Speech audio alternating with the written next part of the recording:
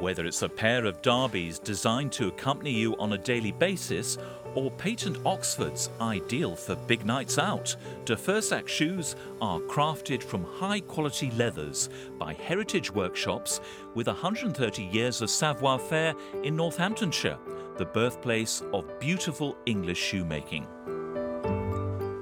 The de Fursac range has three classic styles, two based on the Oxford form of closing and one the Gibson, which is the open front closing.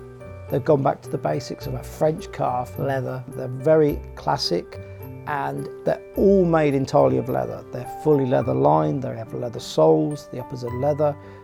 There's nothing synthetic in these shoes. The way we manufacture the shoes has fundamentally not changed for over 100 years. The Goodyear welted process, even at the machinery level, has been around for about 150 years. So what we're making today could have been made 100 years ago. These are hand-on skills, traditional skills, because in shoe manufacturing, there is no automation, not at this end. Everything is made by hand. I go to all the tanneries around Europe, Italy, France, Germany, to make sure we get the best leathers for the shoes. We check the leathers for the quality of the skins. I look for a nice break, a nice grain, how it feels, the softness of the leathers. When you're cutting, there's a lot of flaws on the animals, and that's why they need experienced cutters. The real skill is to get the best cutting coefficiency from the leather, so you place the front of the shoe out the best sections and you taper it back.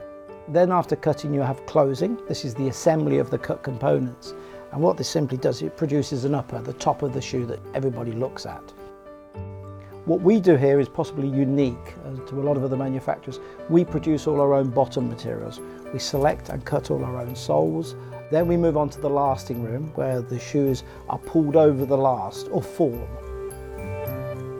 Toe lasting is particularly difficult simply because of the strain that's put on the leather as it's pulled over the last. If you've got a scar on the leather, because it's a weak area, it just opens up and pops. Nothing you can do about it.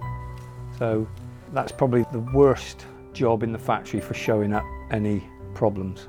The next operation is basically the attachment of the sole, where the sole is attached, and then we attach the heel, and then we trim that into the finishing room, and the final room is the shoe room, where we make the shoe look presentable and put it into a nice box to send on to our customers. Within that, there are certainly in excess of 200 operations from A to Z. So shoemaking isn't about 4 or 5 skills, it's about anything up to 200 individual skills. It's a traditional, high-quality, British manufactured product, and it's a product that needs to be appreciated. I truly believe that the customer base we've got, old and new, appreciate the fact that we put so much work into it, and they can see the value of the shoes on their feet when they're buying them. My grandfather always used to say to me, the shoes maketh the man. I'm not 100% certain, but I believe that we should encourage people to take a little bit more pride in what they wear. And these classic shoes, you have to wear them in, but they're comfortable and they have longevity. To me, that's the best thing, and they look good as well. Shoes are not the end of a silhouette, but its culmination. They lengthen the chic and crown the style. Badly chosen or neglected, a pair of shoes can betray even the most immaculate outfit.